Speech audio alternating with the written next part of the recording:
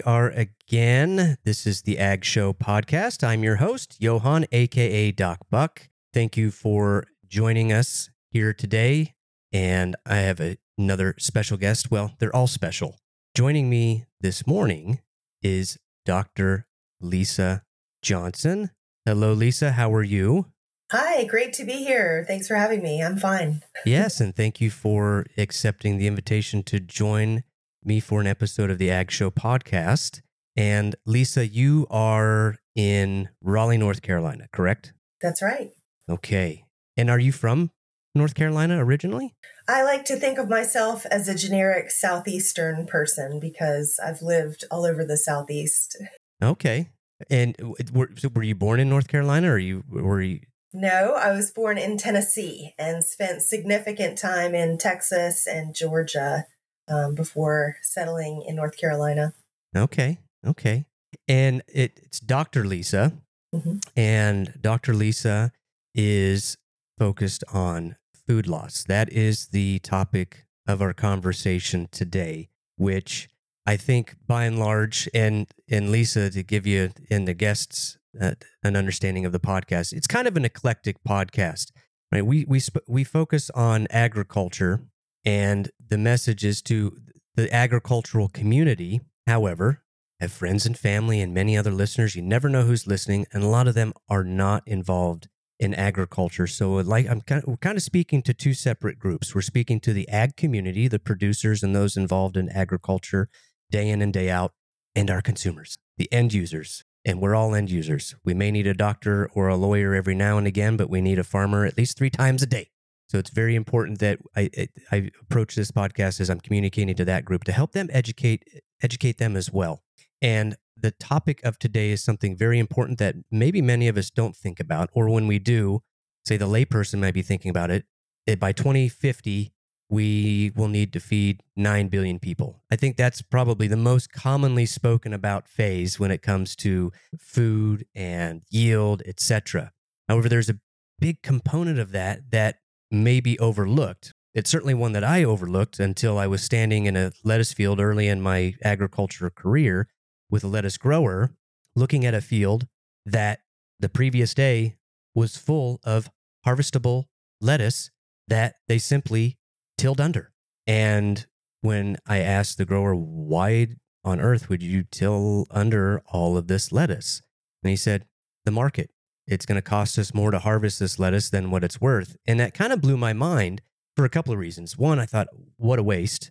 And on a personal note, having grown up at a point in my life in my childhood when my family relied on food stamps and food banks, I thought, oh my goodness, there are so many people out there that could use this food. And I, on one hand, I understand the economics and the business aspect of it. I get that. On the other hand, still there's that part of me that's like, oh my goodness, what a waste. And fast forward until, I don't know, a few months ago, I'm scrolling through LinkedIn, and I start seeing, thank you, LinkedIn algorithm, I start seeing these posts by Dr. Lisa on food loss. So I start paying attention to it. She's putting out a lot of great content, and I think really bringing awareness to food loss.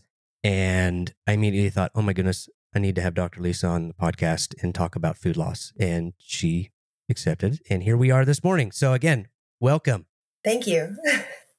So Lisa, how did you get your start in agriculture? Did you grow up on a farm, or did you find agriculture by some other means?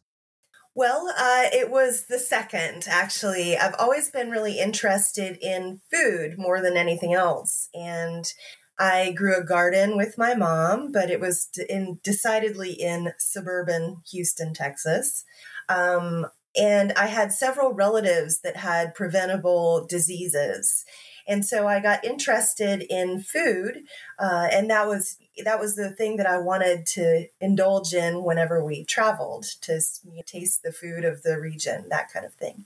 But when I got into college, I really had no idea of what to study. And so I was an undecided major for the first, 5 years of college. And then I really had to pick something. And so I went through the majors, and I had tried out dietetics and food science. And those weren't exactly for me. But once I learned about horticulture or horticultural science, I found out that it sort of combined a love of food and food production and really describes how food is produced and how it gets to our plate. I think a lot of people understand horticulture as more of a study of flowers and flowering things. And it is, but all of our fruit and vegetable crops flower too. So all of our fruit and vegetable crops fall into horticulture.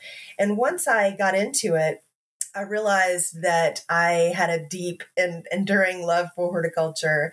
And I took some more breaks from college along the way, but I eventually went all the way through and earned a PhD in horticultural science. So I have 3 degrees in horticulture. Wonderful. And are you a faculty member anywhere? Are you at North Carolina State, or are you focused solely on your consulting business? Well, I'm focused 95% of the time on my consulting business, but I am considered by North Carolina State University to be an adjunct assistant professor, which is more of an honorary title. If you're an academic, you would sense right away that that doesn't mean too much. But I do guest lecture pretty frequently at NC State, and other universities ask me to guest lecture now and then too, which I really love. I love being with the students and answering all of their questions, but then not having to grade all the papers. So it's kind of the best of both worlds. Yeah. Now, is that prevalent at North Carolina State or universities in general? And the reason why I ask is I have a colleague, Dr. Paul Zorner, who's also an adjunct professor at NC State. Do you know Paul by any chance? I met Paul a long time ago, many, many years ago, when he was giving a lecture to a professional development group that I was a part of. And he's doing some exciting work in the world of ag, and he's really a great person. But there are adjuncts at pretty much every university. Many are paid, and it's sort of a part-time lecturing position. And so, yeah, there are adjuncts all over the country, maybe even further afield, but there are adjuncts. My best friend was an adjunct for a while. My brother was an adjunct for a while. So, it is a popular thing now. And for someone like myself who also has a PhD but didn't go the academic route for a multitude of reasons, how does one become an adjunct professor? Or do they have, do they post these job offers, or do the universities kind of recruit individuals, or? Well, it means different things in different scenarios. So an adjunct professor that's on the payroll at NC State would be like a part-time professor, and they do advertise for those positions. Oftentimes, adjuncts are not offered benefits, and so it's a challenging place for people to be in charge of a whole group of students. Yet sometimes they don't have office space or a way to have meetings with students. So it's a challenging place, a challenging development for universities in the past several years. So many people feel different ways about that position. For me, it's more of an honorary or affiliation type title. So I don't have, any position, so to speak, at the university, but I am affiliated. Gotcha. And so coming back to your academic pursuits, at what point did you become familiar with food loss, or what was it that kind of sparked that interest that led you to what you are doing today? Yeah, this is a great question. Well, I was at the University of Georgia for my bachelor's and for my master's. And during my master's degree, I was working in basically plant physiology, molecular biology type lab. And it was really exciting work, really fulfilling. I loved it. I did a lot of PCR and gels, for those of you who know what those things are. And I was in a lab all the time. I had great coworkers, really enjoyed my projects there. And in my spare time, grad students don't have a lot of spare time, but I was reading books about our food system And I don't know if you read books about our food system, but sometimes I do. And knowing what I know, I tend to see a lot of red flags. And so I read Wasted by Tristram Stewart, who's a British author, and I read American Wasteland by Jonathan Bloom, who's an American author and lives in North Carolina. And these books were so compelling because they talked all about food waste and how big of a problem it is. Each of them had a chapter or so on agricultural production or fruit and vegetable crops in there. And what they said was so alarming, and I just needed to know a lot more. So these chapters basically didn't have enough information for me. And I started to dig further into food loss in agricultural production in my ever shrinking spare time. And I called federal agencies and other universities and charitable organizations to find out who has data on how much food is left in the field, how much food is left in the field that never gets harvested and never leaves the farm gate. And as it turns out, there was no data for the U.S. on this portion of the crop. And so I thought, well, I have to do it myself, right? And so I got through my master's program and designed a doctoral program to tackle just those questions. So that was my focus when I reached North Carolina State University, was to try and understand how much food we're leaving on farms and why. Why is that happening? As I went through school, I took a lot of classes on post-harvest techniques, handling, technology, etc. is a big deal for the fruit and vegetable industry, right?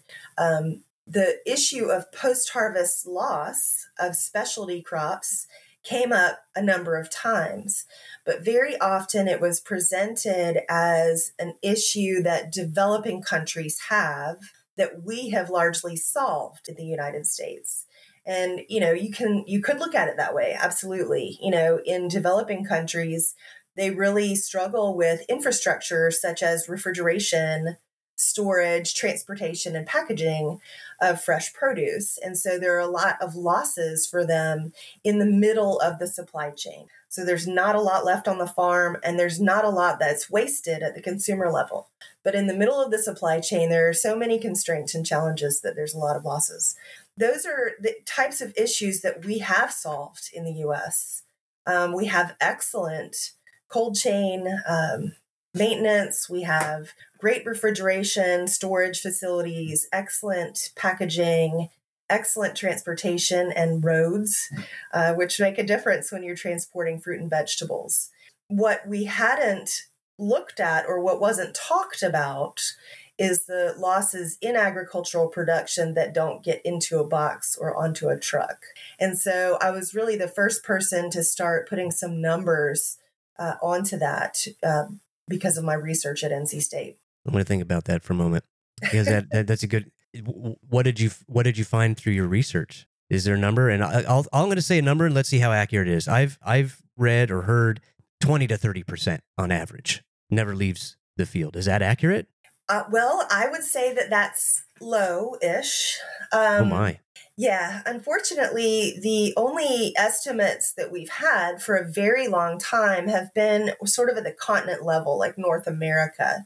And the numbers that we have seen over time have been reported as about 20% is lost in production. So as a function of being a super nerdy doctoral student, I traced all of those mentions back through the literature to find out that 20% actually came from a plant pathologist that was looking at a field back in the 1960s and said, oh, well, 20% is lost in production. But of course, didn't publish anything about his methods, how he came to that figure, anything like that. So we've been relying on that figure for a long time. When you add to that the fact that most enterprise budgets coming out of university extension services and resources that growers rely on, they also say once you put in all these inputs to your crop, about 80% of the crop will be marketable. So this 20% figure shows up a lot in agriculture, and it is often seen as sort of the cost of doing business in fruit and vegetable production. So really unfortunate. When I've asked growers, how much do you think is left behind in the field? Only half of the ones that I've asked that have been able to give an answer, but the other half say somewhere between 0 and 20%. And some other research has shown now that growers do underestimate what's left in the field for a variety of reasons. One being shame. Unfortunately, I don't want to quote the researcher Brene Brown, but shame is a big factor here. When there is losses in the field, even though those losses were likely driven by some constraints in our marketing system, growers feel like they have failed in some way, even though they have produced at their highest capability. If they haven't sold all of it for one reason or another, it feels bad to them, unfortunately. So this is a very difficult issue to talk about with growers, because most of the time when this issue is directed at them, they are blamed for wasting food. And you can see this in articles in the front page of the newspaper that say, well, growers waste X amount of food. They didn't choose to waste that. That food loss showed up in their operation because of decisions and behaviors made further down in the supply chain. So difficult answer to a tough question. Well, I'm glad you brought up shame and Dr. Brene Brown. I've read several of her books and was introduced to Dr. Brown through a friend of mine who highlighted that as part of, he's a leadership trainer, and his style, his focus is on the art of storytelling and the shame and courage. And, I may post a link to one of Dr. Brown's videos, because I think should be anyone that, we all feel shame, but it really helped me understand shame and courage. So I'm glad that you brought that up. And I think it's very important for farmers, if you're bringing this up, that they feel the shame.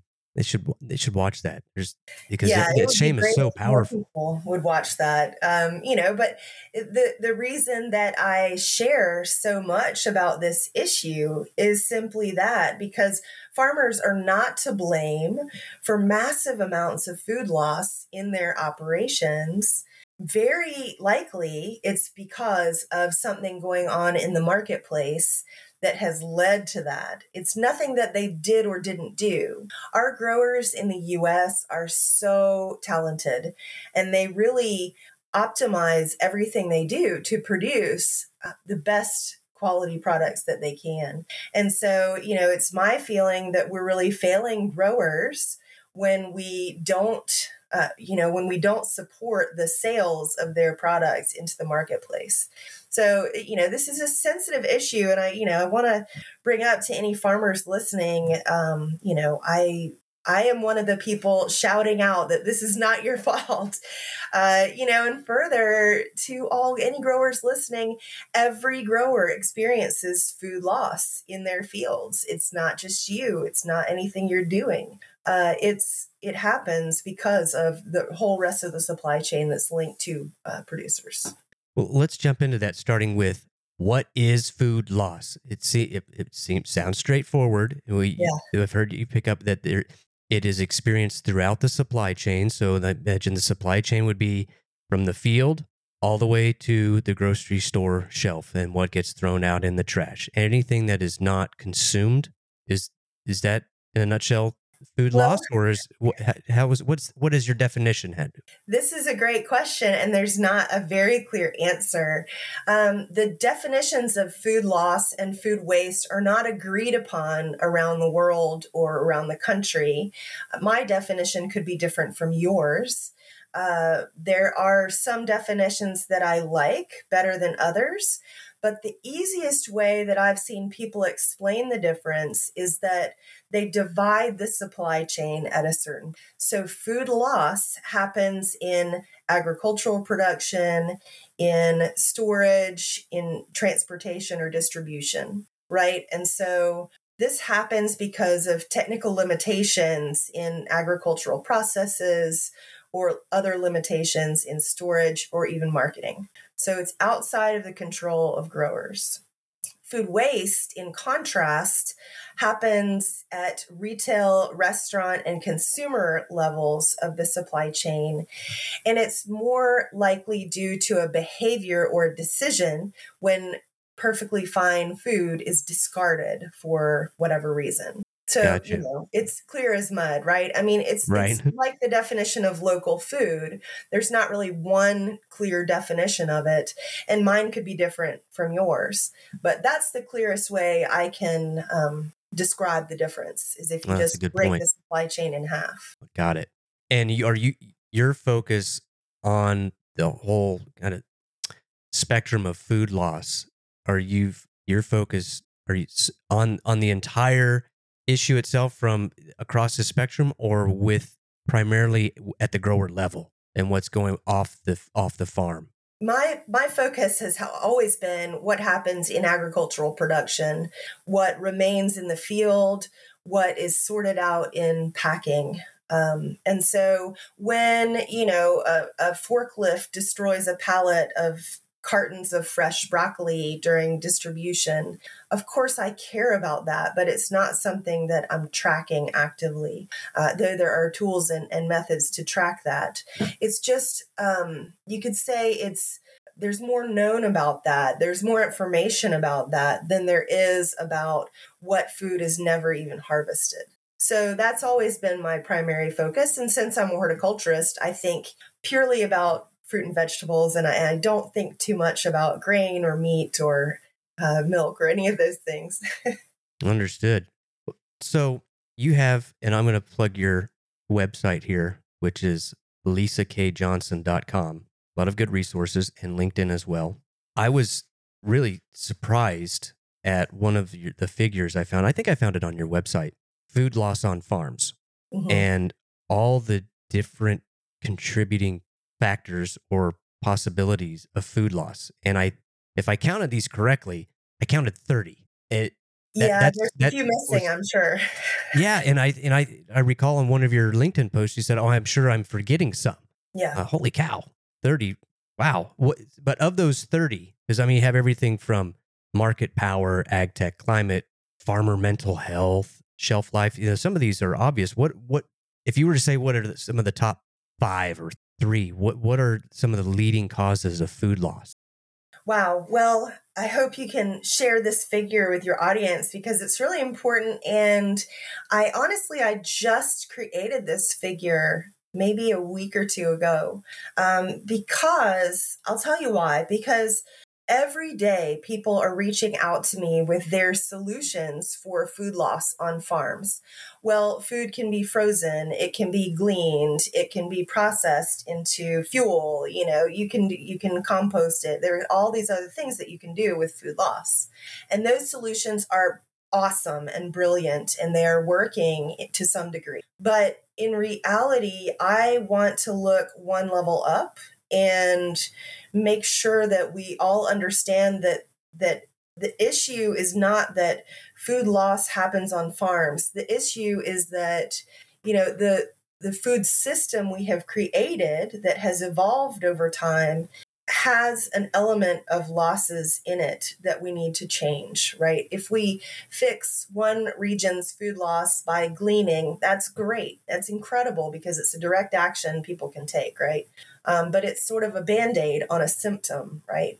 We need to really be treating the disease of, a broken system that leads to all of these losses when concurrently we have a lot of people who are not able to access fresh produce. So I would say the main drivers of fresh produce losses on farms are market related, unfortunately. We also have a lot of losses that are weather related, which can be affected by changes in our climate. But the shorthand answer that I've always gotten from farmers when I have asked what led to this food being left here has always been the price that I was offered did not cover my harvest cost. And so we have here, a huge variety of specialty crops in the US, maybe 400 varieties. It's not easy to harmonize the way they're all treated or develop equipment that handles all of them properly because they're so different. Most of the produce that we see in grocery stores, a lot of times in food service too, is hand harvested. And so this sort of ties into a lot of those issues that you saw on the figure. Fresh produce growers are not subsidized. They often don't have great options for crop insurance. In other words, they're not very well supported. So they have to handle all of these costs on their own. Many times growers will self-insure by planting a few fields concurrently so they know they have another harvest coming right behind the last one because there aren't great options for crop insurance. Or, they have to time their harvests to keep their crew busy because their crew is already contracted for. So, labor ties into this issue very directly. But that's the shorthand answer I always get. The price doesn't cover the harvest cost, which is a real challenge. But there are also sort of more hidden drivers too. The quality that our growers are expected to ship out from their operation is extremely high. Typically, retailers expect a higher level of quality than USDA number one. So what they are expecting and what is being shipped to them need to match up.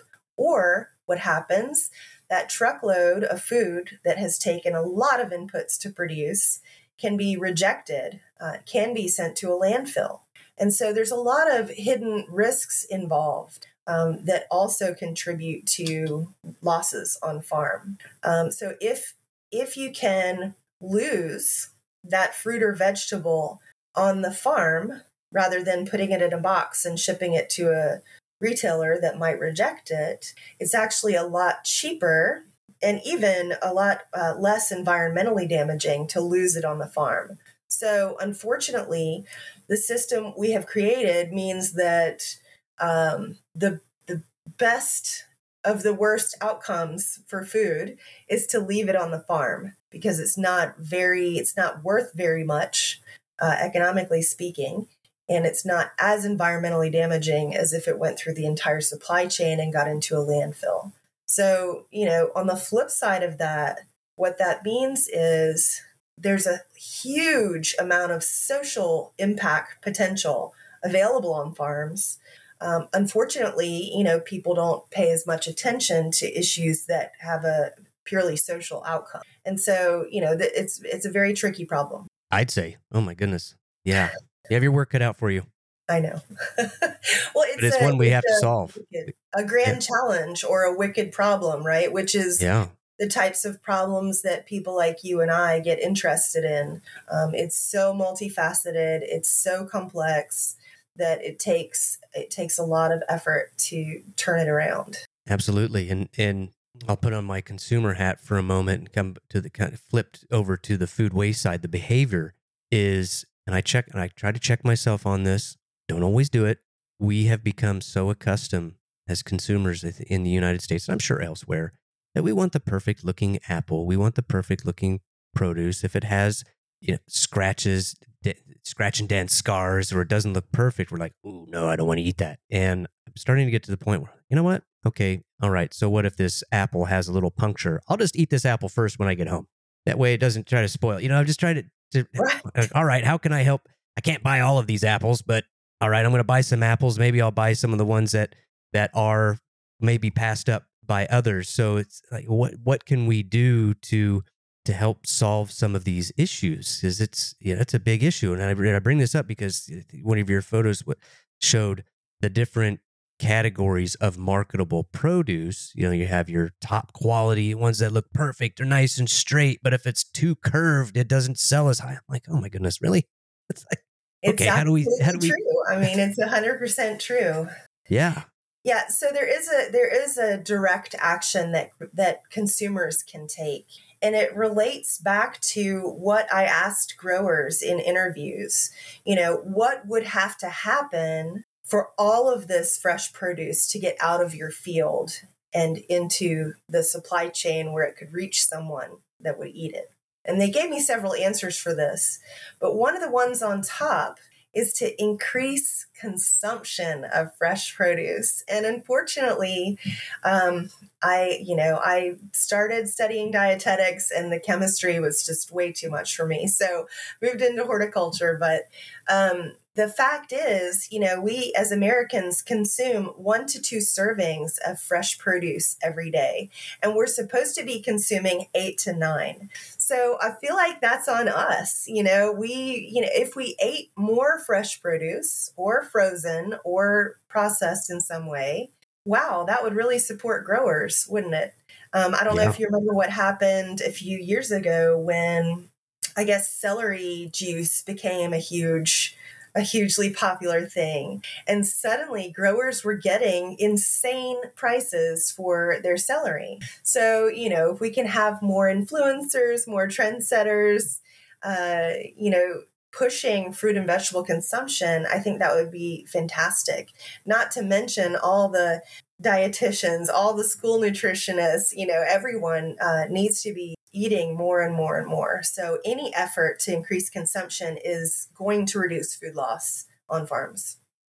Are you active on any other social media platforms like Instagram, or do I dare say it, TikTok? I am not. I'm seeing a lot more farms do that, and I think it's working. And that the reason why I bring that up is I'd encourage you to do that. Even just Instagram, because Instagram's nice because you don't have to do the reels, you don't have to do the videos, you can do the photos, but to reach a broader and younger audience, to help support the education. I'm surprised that I'm seeing more and more influencers in agriculture. Thank goodness, like it's Meyer or Myers, I'm not sure. I think he's in Idaho.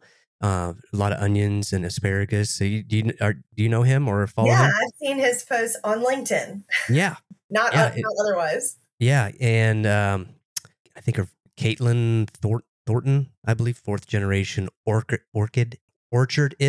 I think she's from Washington. So I'm seeing a lot of very good farmers, young and seasoned, I'll say maybe my age, on those types of platforms and with really big followings.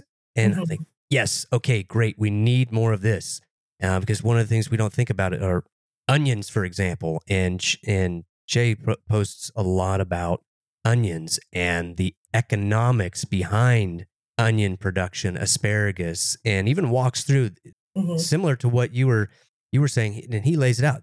This costs us about X number of dollars to grow an acre of this produce. And so therefore, yada, and so on down the line.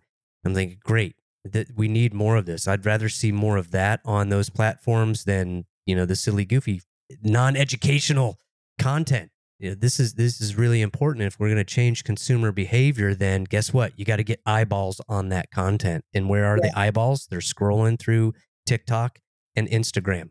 It's just the way it is. They may be seeking it out on YouTube, etc. And LinkedIn is more for professionals. But if we want to increase consumption, we got to get eyeballs on the content of the people who consume it that are not involved in the industry. That's a good point. I'm not an early adopter, so that might be one of my shortcomings. I should probably hire a young person to do that kind of work for me. You might, yeah. Because if you're my wife is really active on that through her business, completely separate from agriculture, but she's really done a lot of research on what it takes to be successful on platforms such as Instagram. And you really need to be posting a lot and doing a mixture of reels and posts, et cetera, using hashtags. And oh goodness, okay, yeah. So it might be good to have a marketing, but to start is the best thing to do. And you're covering such an important subject that I think it would really impact a lot of people if they knew that. I just don't think people realize that, because they go to the store and they see all this abundance of food and they think, oh, well, we have plenty, having no idea of what's going on. And again, in the background. And I find it challenging. my family, I like to think that we consume quite a bit of produce. But again, we're probably at 1 to 2 servings a day. So maybe some fruit during breakfast, maybe lunch, and then a vegetable at dinner. All right. So that's what, 3 servings? 8 to 9. How do I do that? So then I would say, okay, not only educate people on food loss, but now we need people chefs or whomever is in food preparation to say, okay, what can you do creatively with zucchini or sweet potato or beets? And so I want to come back to you for a moment. Because are you working on a project currently on sweet potatoes or beets? That's what I wanted. That's my next question is what are some of the projects you're working on regarding food loss? Well, being an independent consultant, I have the privilege of being able to pick and choose what I work on and who I work with. And I love that, especially coming out of academia. There weren't, professor roles out there for me because this is a relatively unexplored area, right? So, you can get into the amount of research funding that goes to specialty crops, and then a subset of that goes to post-harvest research. So there aren't that many post-harvest professors in general, and they have their own focus areas. But being an independent consultant means I get to work on projects that really excite me or projects that I have dreamed up as long as I can find funding for them. So some of the projects that I'm working on now involve working with nonprofits in order to leverage gleaners who are in the field to do measurement of loss that's happening. So over time, I have worked with a number of nonprofits. The 3 that I continue to work with that do gleaning are Boston Area Gleaners, the Society of St. Andrew, and Uproot Colorado. All of these organizations put volunteers out in the field to collect what's left over for charitable purposes, right? So that food is then donated into our emergency food system. So what happens in those types of projects is those volunteers are in the field at exactly the right time to collect data on how much food is left in fields.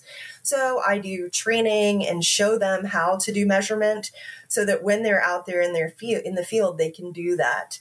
And then they can use that data, particularly nonprofits, can use that data in their fundraising or in their development work. So if they say, okay, well, Farmer Joe offered me 10 acres of produce that was left unharvested, and with the 5 volunteers I had, we could harvest, half an acre.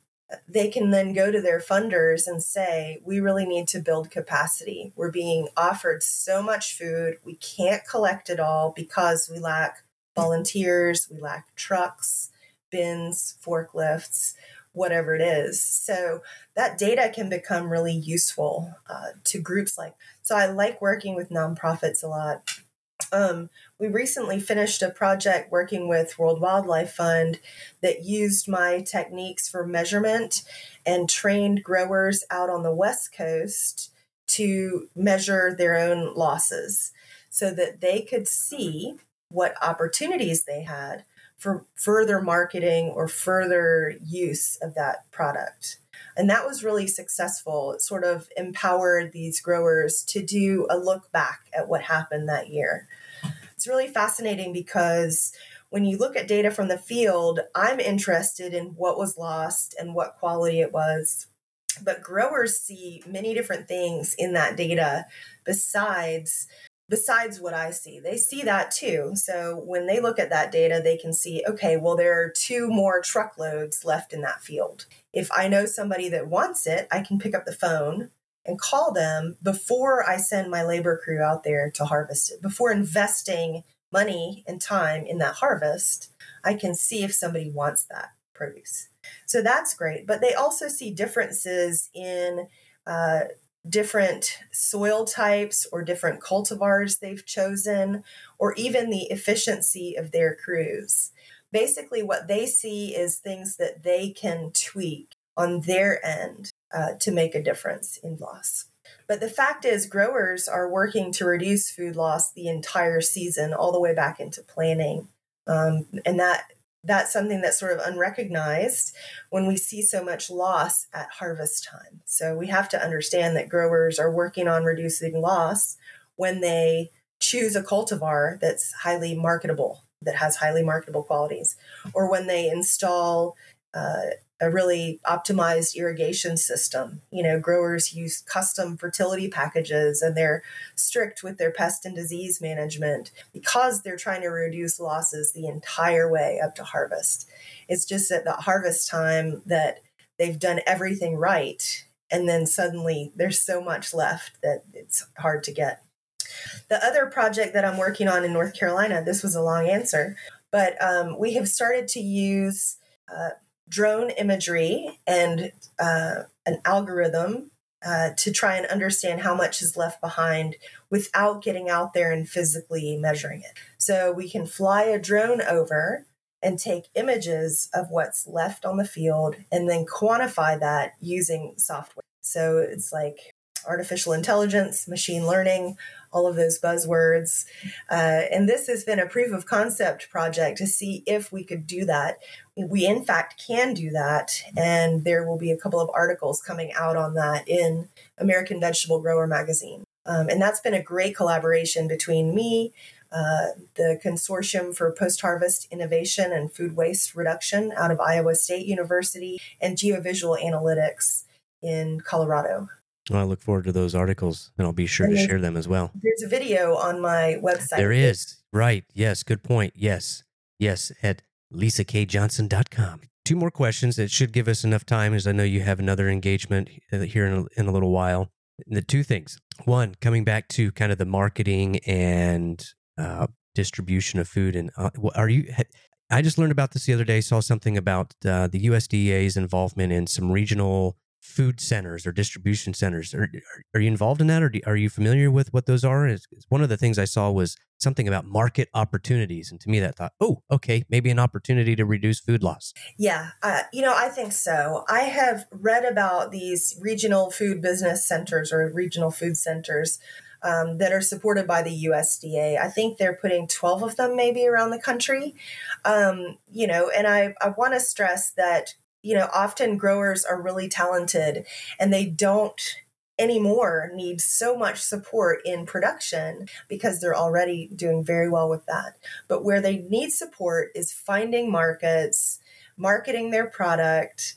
And I think that any effort that's going to help with that is going to be really great. So I'm glad that they're tackling this issue at the market level rather than at production. I mean, I think we have so many tools, so much help through extension services and other stakeholders on production that I'm glad to see that they're focused on marketing. Growers want to market their entire crop. They want to sell all of it. And sometimes it takes expanding the buyers you're working with who might accept a different range of product quality than the ones that you already have. If you're a huge farm, you have a sales and marketing team. If you're a mid-sized farm, it's very likely you work with like one broker. And if that broker doesn't have connections to everybody in the whole world, you might need some help. And so I really appreciate the fact that they're getting into this. It's good. It sounds like a really good program. Yeah, I'm curious to know more about it because I agree with you. We are very good in this country at producing food. Mm-hmm. And that's where I kind of fit in. And I see there's so many tools. We do a really good job. It's the marketing. And so I'm curious to know more about what does that mean for them? What are the details on how they're going to do that and how much of the program is geared towards the marketing of those produces or opening up different markets, so on and so forth. So yeah, something that sounds like a fairly new endeavor for them. And I'm curious to learn more. Yeah, we'll have to wait and see how it evolves. I'm hopeful. I'm optimistic about it. Yeah, me too. And it sounds like it may be even geared towards some lesser served areas, which is great because that's another that is a market there are underserved markets when it comes to consumption of fresh produce and vegetables. Food deserts, if you will. Lastly, I'm curious, do you have any upcoming events or speaking engagements where people can, if they're in the area, come and listen to what you're working on? Well, I'm glad you asked. I'm going to 2 conferences this week, which is very exciting. One is the Refed Food Waste Solutions Summit in St. Louis this year. It's in different locations every year. I have been going to that conference since it started up. I was a speaker when it was in Cambridge many years ago. And they have a panel that is going to be discussing on-farm food loss, which is great. And I wish I could be there, but I've got to go to, in the middle of that conference, I'm leaving for the Sustainable Produce Summit in Palm Desert, California. And I'll be a panelist at that event.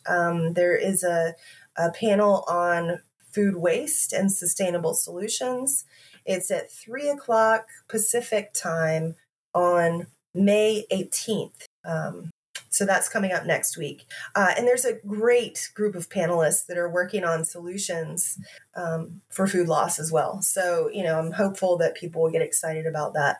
The Sustainable Produce Summit is in connection with the West Coast Produce Expo, which is happening immediately after. And so I'm going to walk that trade show and meet some people and have some fun. So I'm looking forward to all of that this coming week. Okay. Well, then I know I'll be getting my goal is to get this episode published by Monday. So that should give enough time. Because it takes some time to edit and turn things around, but it's the 12th today. So yeah, that gives me time to get that out by Monday, because I'd love to have this out ahead of your speaking engagement. And do you know, I was unaware of that event, and I'm curious, do you know if it happens to be available virtually? Can people register and view it online if they can't be there in person? The Refed Food Waste Solutions Summit is available online. I am not sure about the Sustainable Produce Summit.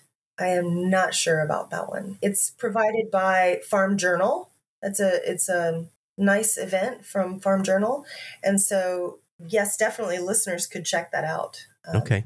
And I'll go back and listen for those books, because I do read books, and of course my wife accuses me of buying too many books.